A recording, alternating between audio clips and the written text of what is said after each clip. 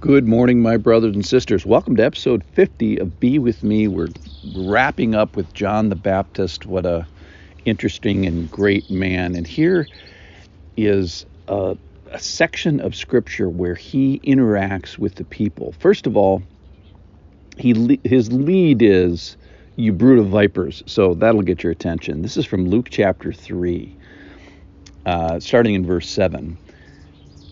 He said, therefore, to the crowds that came out to be baptized him, "You brood of vipers, who warned you to flee from the wrath to come?" And then this is the part I wanted to emphasize today. Bear fruits in keeping with repentance. Do not begin to say to yourselves, "We have Abraham as our father," for I tell you, God is able to, from these stones, to raise up children for Abraham. Now the axe is laid to the root of the trees. Every tree, therefore, that does not bear good fruit is cut down and thrown into the fire. And the crowds asked him, "What then shall we do?" Great question. And he answered them, "Whoever has 2 tunics is to share with him who has none. Whoever has food is to do likewise." Tax collectors also came to be baptized and said to him, "Teacher, what shall we do?" And he said to him, "Collect no more than you are authorized to do." Soldiers also asked him, "And we, what shall we do?" And he said to them, "Do not extort money from anyone by threats or false accusation, and be content with your wages."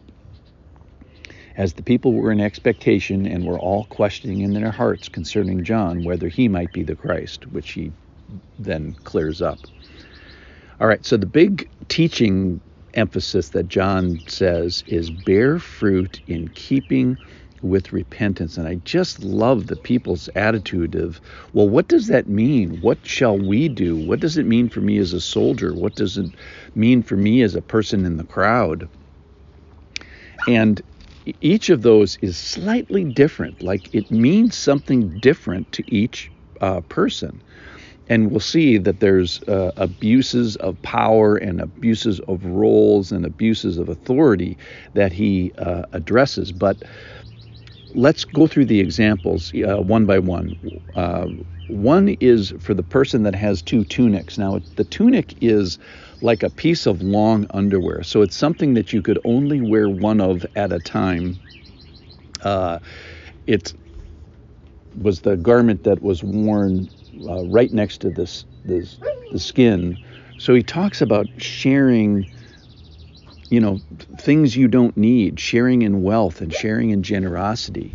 And specifically then the second example is with food. If you have food and somebody else doesn't have food, in other words, if you're being gifted in some certain way, be generous in sharing. The third example is with tax collectors. Now, they were an authorized arm of the government, which happened to be an occupying government, but supposedly there would be some legitimate taxes for taking out the garbage and manning an army and that sort of thing. But certainly this could be abused by the people who were collecting taxes, and notoriously they would collect more than they needed, and they would keep the extra. The fourth example is soldiers. Now, apparently soldiers were extorting money either by threats. I assume that would be by sharp blades of swords and spears, but also just maybe even just accusations and getting people caught up in the legal system and put in prison, which is almost, that's nasty too. False lawsuits, kind of an idea. And then finally he says, be content with their wages rather than complain about your wages. So the thought for me today is that the application of bearing fruit in keeping with repentance is slightly different for each person. And then I like what it says about the expectation. As the people were in expectation, they were on the edge of their chair, they're staying frosty about this. They're asking the question, specifically they're asking, 3 times they say, then what shall we do? What then shall we do? What does this mean for me? So they're on their edge of the chair. They're asking for real specific applications. And boy, oh boy, shouldn't we ask of Scripture and ask of revelation. Then what does this mean for me today? So I love the posture of the wondering and assessing and maybe correcting their error and them asking follow-up questions and engaging in their thinking. So I think there's a lot of good teaching points with that, which is to be humble, to be expectant, and if God shows up in a certain way, and we're supposed to be watching and listening and smelling for him, and if he shows up, let's be ready to see him, hear him, and find him.